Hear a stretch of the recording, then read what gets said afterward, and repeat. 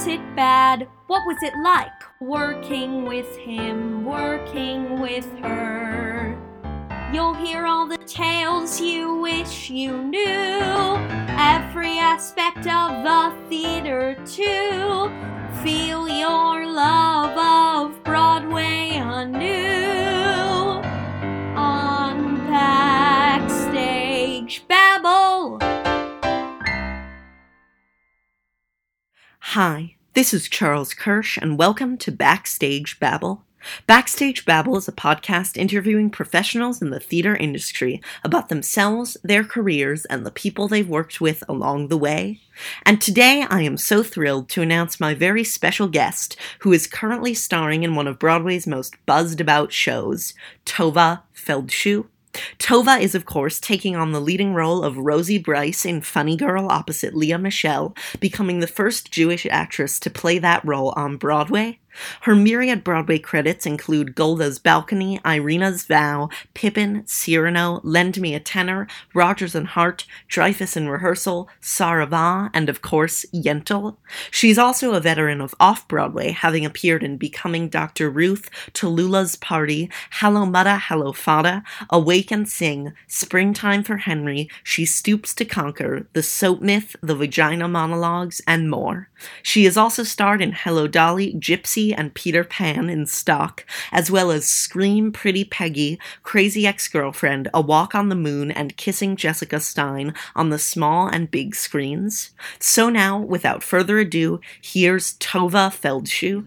Well, I'd love to start by asking you, how did this current revival of Funny Girl that you're in happen for you? Or Happened for me. I was working. I was doing a one-person show on Becoming Dr. Ruth, where I had the honor of playing Ruth Westheimer, Dr. Ruth Westheimer, the internationally known sex therapist. And it was a piece written by Mark St. Germain. And that closed in January. I did a couple of concerts, and I got a call around April from my beloved friend Daryl Roth, who's one of the many producers of Funny Girl. And she simply said, would you be interested in playing Rosie Brice in Funny Girl? And I said, I wouldn't be uninterested, but let me see the script and let me go to the show. And so I saw the show with Beanie and Jane. And then I learned that they were also trying to close negotiations with Lea Michele and that I would be paired with Lea Michele. And my joke line is, if I'm paired with Lea Michele, I want her dressing room, her salary, and her billing. Actually, I have her billing. There are four of us that have been graced, myself, the fabulous Ramin Karimloo, Jared Grimes, and of course Lea Michele are above the title. So that was wonderful, wonderful for all four of us. So it was an offer. I considered it. I had a talk with my beloved director, Michael Mayer, about the production, and I decided to give it a shot. And it's been just fantastic. Originally, we were supposed to go in much later than we went in. Originally, we were supposed to go in September 29th, but that changed when Beanie and the production changed their plans, and they put us in September the 6th. And in the meantime, in July, August, I had to complete 2 feature films, and I was starting a television series. But everything all worked out. I am happily thrilled to be doing Funny Girl 8 times a week, and should be doing it 8 times a week, except for select very important holidays from my religious background. And also, I'm shooting a series, but we're trying to block what's called block shooting all the scenes on Monday, which is my day off. So Jared Grimes and I both have television series while we're doing Funny Girl. Wild. And I'm very grateful to the Funny Girl management for allowing us to keep those jobs while we appear on Broadway. oh yeah, that's wonderful. And what has it been like to co-star with Lea Michele and to work with her? Just heaven, just complete heaven. She's a dream. She's brilliantly talented. She's kind. She's 36. So I'm grateful she's in her 30s so that I can be her mother. Otherwise, maybe, how do I know? They might have cast somebody who's 50. And I wish I were, but I'm no longer 50. And she has a lot to brag about, and she brags about nothing. Oh, Nothing. Nothing. She never walks the dog. She never shows off. She except during I'm the Greatest Star on stage, but that's there she's playing Fanny Bryce. That's not Leah Michelle. That's Leah Michelle's take on this wonderful character created by Barbara Streisand 60 years ago. And we finally have a Fanny that can measure up. And Leah Michelle measures up and then some. We're all very, very lucky to be working with her. Oh, that's wonderful. And what was your own research process for the role of Mrs. Bryce, of course, being the first Jewish actress to do it on Broadway? Well, most of my research had to do with my life. I mean, this role was, you can't say it was written for me because it wasn't. It was written for a lot of Irish Catholic actresses before me. But there were elements of Rosie Bryce that are in Lillian Felchew, my mother. And my grandma Ada had a poker ring in the Bronx with Cecile Somack. I think she was busted one night and arrested for the night. So my grandparents were all immigrants into the United States from England, Austria, Russia, and Germany. And the fabric of the life that is depicted in Funny Girl, that is the flashback, to the 1910 and the turn of the century, is part of my own family legacy. My parents were born in 1910 and 1911, and they were all the children of foreigners, very well-to-do foreigners on the Felchew side, and a seamstress and a master tailor on my mother's side, on the Kaplan side. And my research, of course, I researched Rosia Branach, who is the real name of Fania Branach, Fanny Bryce, and her mother owned 4 saloons in Manhattan and was entrepreneurial and had a ne'er-do-well husband who played pinochle and got drunk, and she kept up the saloon, which kept him, which is what she says in the show. And as a result of who Rosie Bryce chose as a husband, so Fanny Bryce made a similar mistake on a much bigger scale. Oh. And this is, of course, not your first time having great success with a real life role. And I would love to ask about Tallulah Bankhead, another one that you played. Well, I'm very excited to talk to you about Tallulah Bankhead because I'm about to play her very soon in October for a one-night stand in New York. And if you're lucky to find me, you'll see me. I will be at Rose Hall. So hold on to your hats. On October 26th, between matinee and evening performances, I'll be performing at Rose Hall as Tallulah Bankhead. Oh, I can't wait. I can't wait. Can't wait for you to see it. You should enjoy it. So I love Rose Hall. It's one of the best concert halls in New York. And whenever I'm invited to sing there, I try to do it. And this was a very easy one because I won't have to go on. I'll go on stage between 6 and 6:30 and turn around and go back to the August Wilson, which is only on 52nd. And after all, I think I'm going to like 59th. I'm 7 blocks away. And then rest before the night show. I'll just perform between 6 and 6:30 and then rest until half hour. There you go. Oh, yeah. And to go back in time a little bit, how did you first become interested in theater? I was on the wait list at Harvard Law School. And at the same time, I won a scholarship to the Tyrone Guthrie Theater in Minneapolis called the McKnight Fellowship in Acting, where I was made a journeyman and was given small speaking roles and was trained under the tutelage of the great Michael Langham, who would then head the Juilliard. And my parts were so small, Charles, I did, I think, 21 parts in 11 plays in seasons. I did, in Cyrano, which we did as a straight play, first with Paul Hecht, then as a musical with Chris Plummer, which would then come to the Palace Theater, where I made my Broadway debut.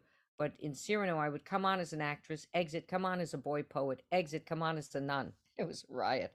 I had 3 parts every night in the run of that show. And I really carried Spears at the Guthrie for 2 years. Oh. I never got to get a big role on stage, maybe a supporting role in I guess Dion Boucicault's The Italian Straw Hat, as well as a decent role in A Midsummer Night's Dream. I was Peas Blossom. Over hill, over dale, thorough bush, thorough briar, etc. And I left the Guthrie because I could sing and dance in the musical of Cyrano, which would go from the Guthrie to the Royal Alex in Toronto to the Colonial Theater in Boston and open it in May of 1973 at the Palace Theater, Chris Plummer starring. And we would close a very few weeks later, but not before Chris won the Tony for Best Actor in a Musical that year. And once you were in New York, how did you find your niche in terms of what types of roles you would be going up for and all of that? I wanted to play all roles. I didn't find a niche. I don't look for a niche. I'd rather not have a niche. But having changed my name from Terry Sudatova, certain parts were handed to me without any struggle, and they were great parts. Like Yentl, Helena Slomov in Holocaust, Golda Meir, the Polish Christian rescuer Irena Gut, Naomi Bunch in Crazy Ex-Girlfriend, Daniel Melnick in Law and Order, Deanna Monroe, who's not Jewish, the head of Alexandria. So I had many opportunities to play many, many strong women. Many of them come from my heritage. But at this stage of my career, if you offer me a great role and they happen to be Jewish, I have no problem riding the horse in the direction it's galloping. Absolutely none. So I don't feel boxed in. I have a great variety in my repertoire, and I feel I have developed over 50 years in the professional theater a great repertoire of abilities through hard, diligent, constant work. Oh, yes. I worked extremely diligently on Rosie Bryce. Rosie Bryce isn't all on the page. You have to excavate her and make her ping and really explore the mother-daughter relationship, and with your body language, the warmth of your heart, what you're projecting, what you're pouring onto the other actor, listening to the other actor as if your life depends on it. And for Rosie, that's both with Jared Grimes and who plays Eddie Ryan, and my two fabulous sidekicks, Mrs. Meeker, played by Deborah Cardona, and of course, Mrs. Strakosh, played by Tony DeBuono. So these are very blessed things, and of course, Leah Michelle. But I even develop a relationship with Ramin as Nikki Arnstein, Karamalou, in the show, and I don't have money lines to do that. But you could bet your life that I concentrate and focus on digging the exploration or the tunnel deep so that we can hit the universal. And thanks to Deborah Cardona, Tony DeBuono, Jared Grimes, Ramin Karamalou, and of course Leah Michelle, and the ever brilliant Julie Banco on Thursday nights. She is something else too. She is really, nobody's being cheated on Thursday nights, and it's the best thing in the world that Leah gets to rest on Thursday so we can preserve that voice. To do 8 shows a week with that score and those demands and 22 costume changes, oh my Lord. So this show is run very smartly, and even though we had 12 out at one point with COVID, the show went on. There were enough understudies and standbys prepared that they could just knock it out of the park, and we just kept going. And I would love to ask you as well about a great actor that you worked with earlier on in your career, which was Sam Levine. Yeah. And what that was like with him. It was great. It was Dreyfus in Rehearsal. Another actor was Alan Arbus, and we had a fight scene. And I was very, very young. It was before Yentl. I was 23. And something happened in the fight scene, and Alan Arbus, I remember, was mean to me. And I started to cry. And Sam Levine took me out for lunch, and he said, "Listen, darling, only cry at funerals. Don't cry at little things like this. You'll have plenty of years to cry about the important things. Don't cry." He was marvelous. They could predict laugh lines, setups and laugh lines. The other person who started it, of course, was Ruth Gordon, and Ruth Gordon would be the matron of honor at my wedding to Andrew Harris Levy on March 20th, 1977, and Garson Kanin was the witness on the marriage contract. And another great star that you worked with early on was on screen, being Betty Davis in Scream Pretty Peggy. And yes, wow, that was my first job for Universal. I died before the credits, and they offered me a contract. And I said, "Are you offering me a contract? because you think I have it. I have talent. After all, I had just come from carrying spears for 2 years. I had not been given a break. And they said, "Oh no, we're hiring you because of the beauty of your skin. Your skin. To me, your skin looks like Elizabeth Taylor." That was a riot, and I turned down the contract. They wouldn't pay for my singing, dancing, and dancing lessons. I said, "You played for Mickey and you paid for Judy," meaning Judy Garland and Mickey Rooney. "Why wouldn't you pay for me?" I remember the salary was $500 a week, and that was 1973, right after Cyrano closed.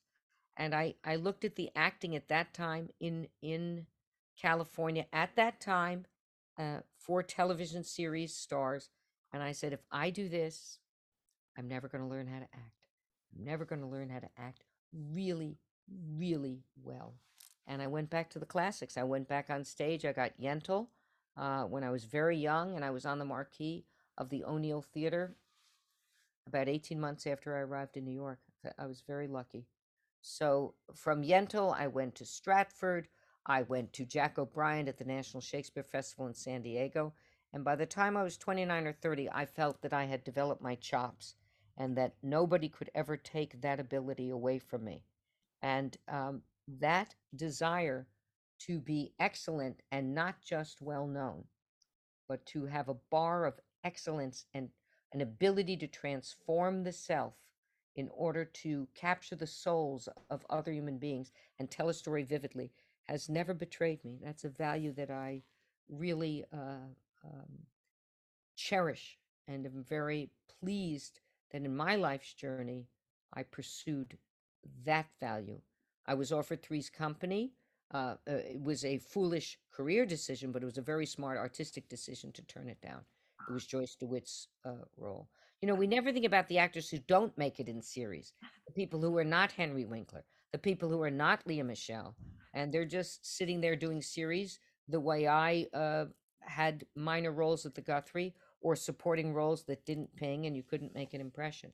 However, within the last 20 years with cable, television has completely changed its face. And the biggest stars in America are now made through television series, even more so than movies. It's extraordinary. It's a different field of play now. And my ambition now is absolutely to star in a series. But I'm 49 years down the pike. I know what I'm doing. You know, my abilities aren't going to evaporate just because a camera is rolling and maybe a part is unable to be rehearsed or explored as deeply as other moments in my theatrical life. I would love to do a series. When I finish my contract in Funny Girl, if anybody wants to make me a lead in this series, the answer is yes.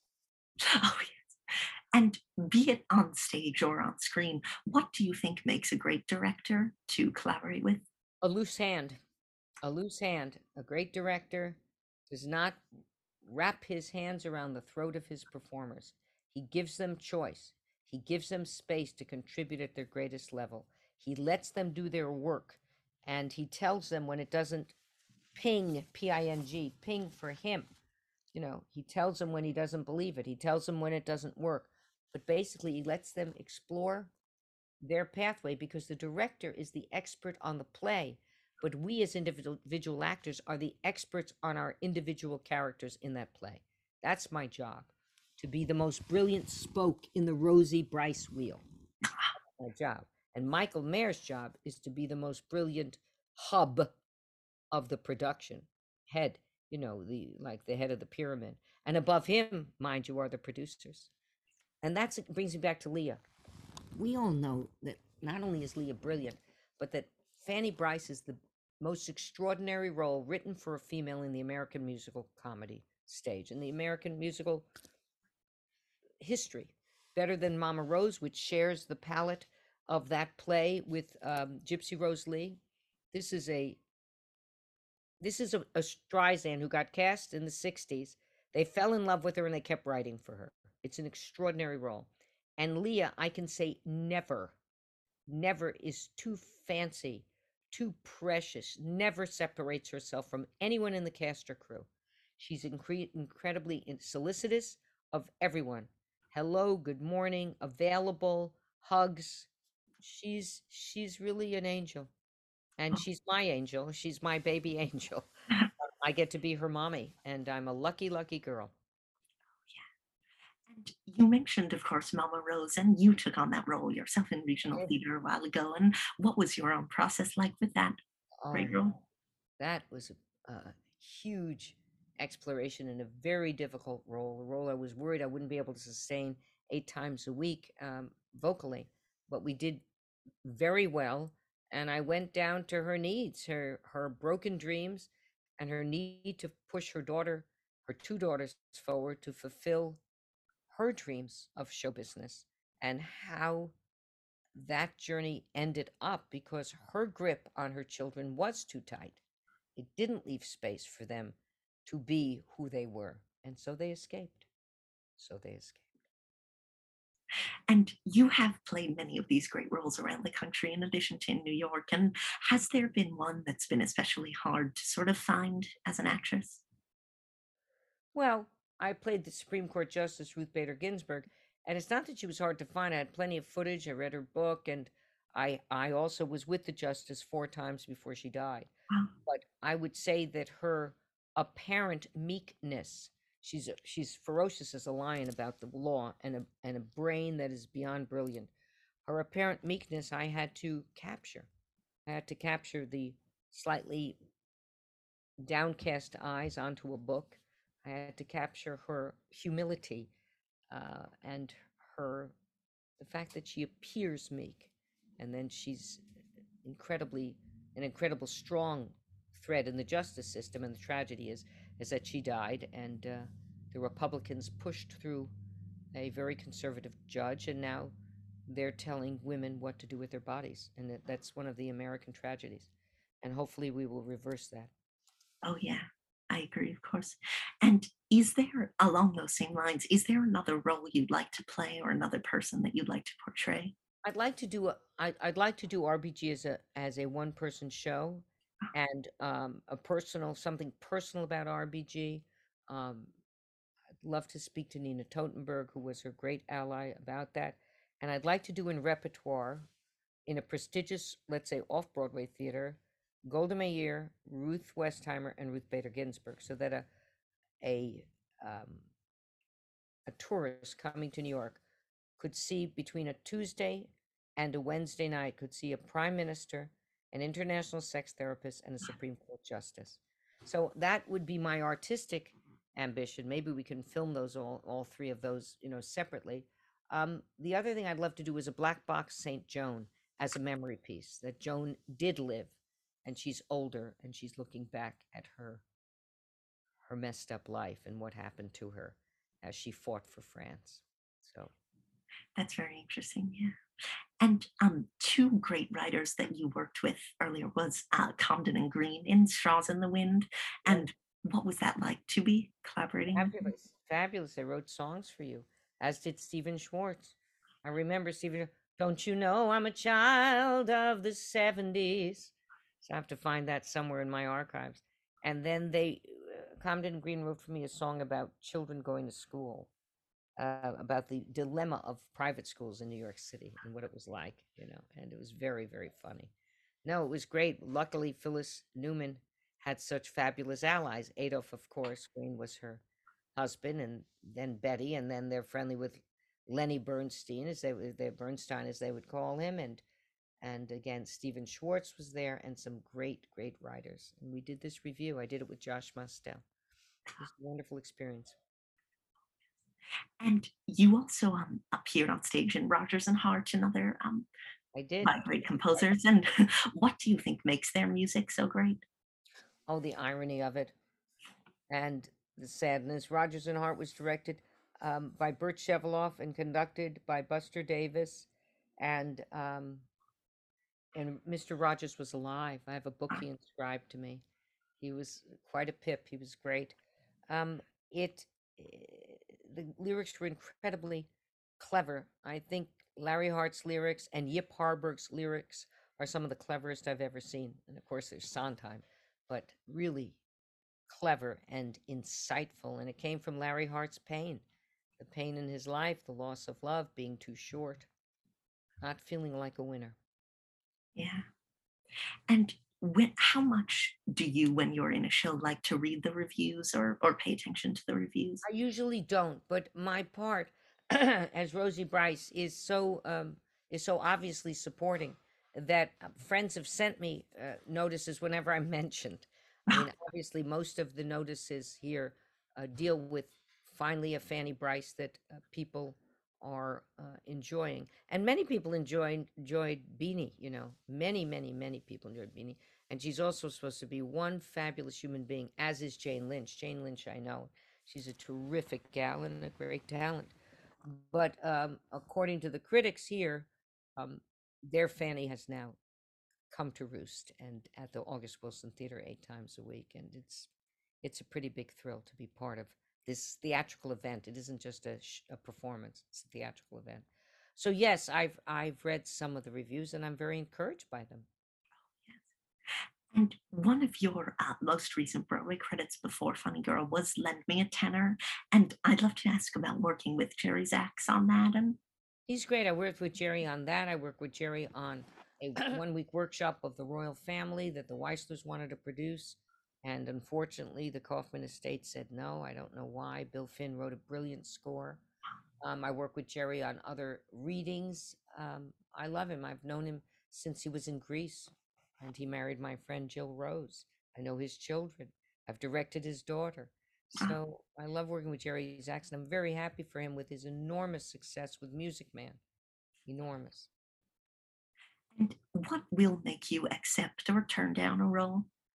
I have to, I'm lucky because I'm in the third of my 4 act life. I plan to live to 104, but I'm in the third act, and I say to myself, do I want to wake up in the morning and do this? And I had to consider that heavily for Funny Girl because, it is the mother, but it's clearly a supporting role. And is it on the page where you can really shine? And the answer is some of it was, and some of it I had to make so. And I worked very closely with Michael, with my conductor, Michael Rafter, with my wonderful director, Michael Mayer, with his assistant, Joanna McKeon, to make it shine. With the choreographers, they put in a tap dance for me. I was very pleased. So it has to interest me, and it has to mean something to me. Yeah. Yeah. And then there are times when you complete a role. Was involved in a wonderful project called The Soap Myth, which I did with Etta Asner, and it came time for me to let it go when it was not playing venues where I could be available, and I let it go. And I don't know if it came into New York, I'd be interested again. But what filled the space was 2 features, a TV series, and Funny Girl. So sometimes it's important to let things go, to turn things down and create the empty closet into which will come properties that are important to you. And to take us up again to the present day, I'd love to ask, what was the experience of the pandemic and the quarantine like for you with working on your book? I know. Well, it was the only place we could go. The theaters closed down. Oh, you couldn't even teach, which I had done during the 9/11 crisis. I taught in my living room the actor's approach to a song. And this brilliant literary agent, Albert Lee, who's with UTA, heard an interview I did on Entertainment Weekly. And he called my manager and said, does Tova Felch have a literary agent? She said no. And he said, I think she's got a writer's voice. And he came to this house and represented me and encouraged me to write this memoir. And that's what I did during COVID. Every day for hours and hours a day, my assistant would type like the wind, the ever brilliant Oliver Scholson, who had just graduated from Yale. And then I called one of my best friends and a great director himself, Jeff Harner, who's a huge award winner in cabaret. And I had him and Oliver in the writing room where I would write, and I would really, I write by speaking. So I would sound out these sentences, and they would either critique them or off we'd go. So I wrote the book myself. There was no ghostwriter, but there was no question that I had their ears in the writing room so I could bounce my work off of 2 people I trusted mightily who could help hone my memoir. And the very last question I'd love to ask is, with such a wonderful career in the theater, what advice would you give to somebody just starting out? Well, I'd say never give up. I just want to backtrack for a second. And Lilyville is written as a play. Sillyville, Mother, Daughter, and Other Roles I Played is written in 3 acts, and instead of chapters, I give you scenes. Instead of a forward, I give you an overture. Instead of an afterword, I give you exit music. Instead of acknowledgments, I give you a cast party.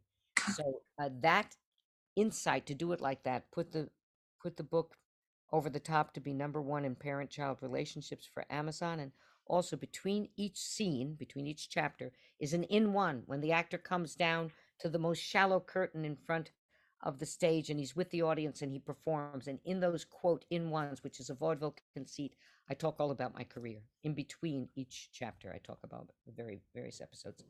So, what is my advice to actors or to artists, anybody in our business? Right.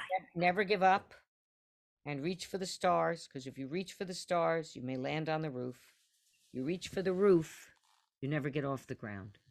Ah, that's a wonderful piece of advice. Well, thank you so much for doing this. It's been an honor. You're so welcome, and I hope you come to all the things that all of us do. Thank you for being such a champion of the theater and, I guess, film, television, and literature. You know, I'm an author, so thank you for that too. Thank you so much. I appreciate that. Okay. Listeners, thank you for tuning in, and remember to come back next time when I am joined by Broadway legend Faith Prince. Faith Prince is a 4-time Tony nominee for her performances in A Catered Affair, Bells Are Ringing, Guys and Dolls, and Jerome Robbins' Broadway, and her other Broadway credits include Disaster, Annie, The Little Mermaid, Noises Off, The King and I, James Joyce's The Dead, What's Wrong with This Picture, and Nick and Nora.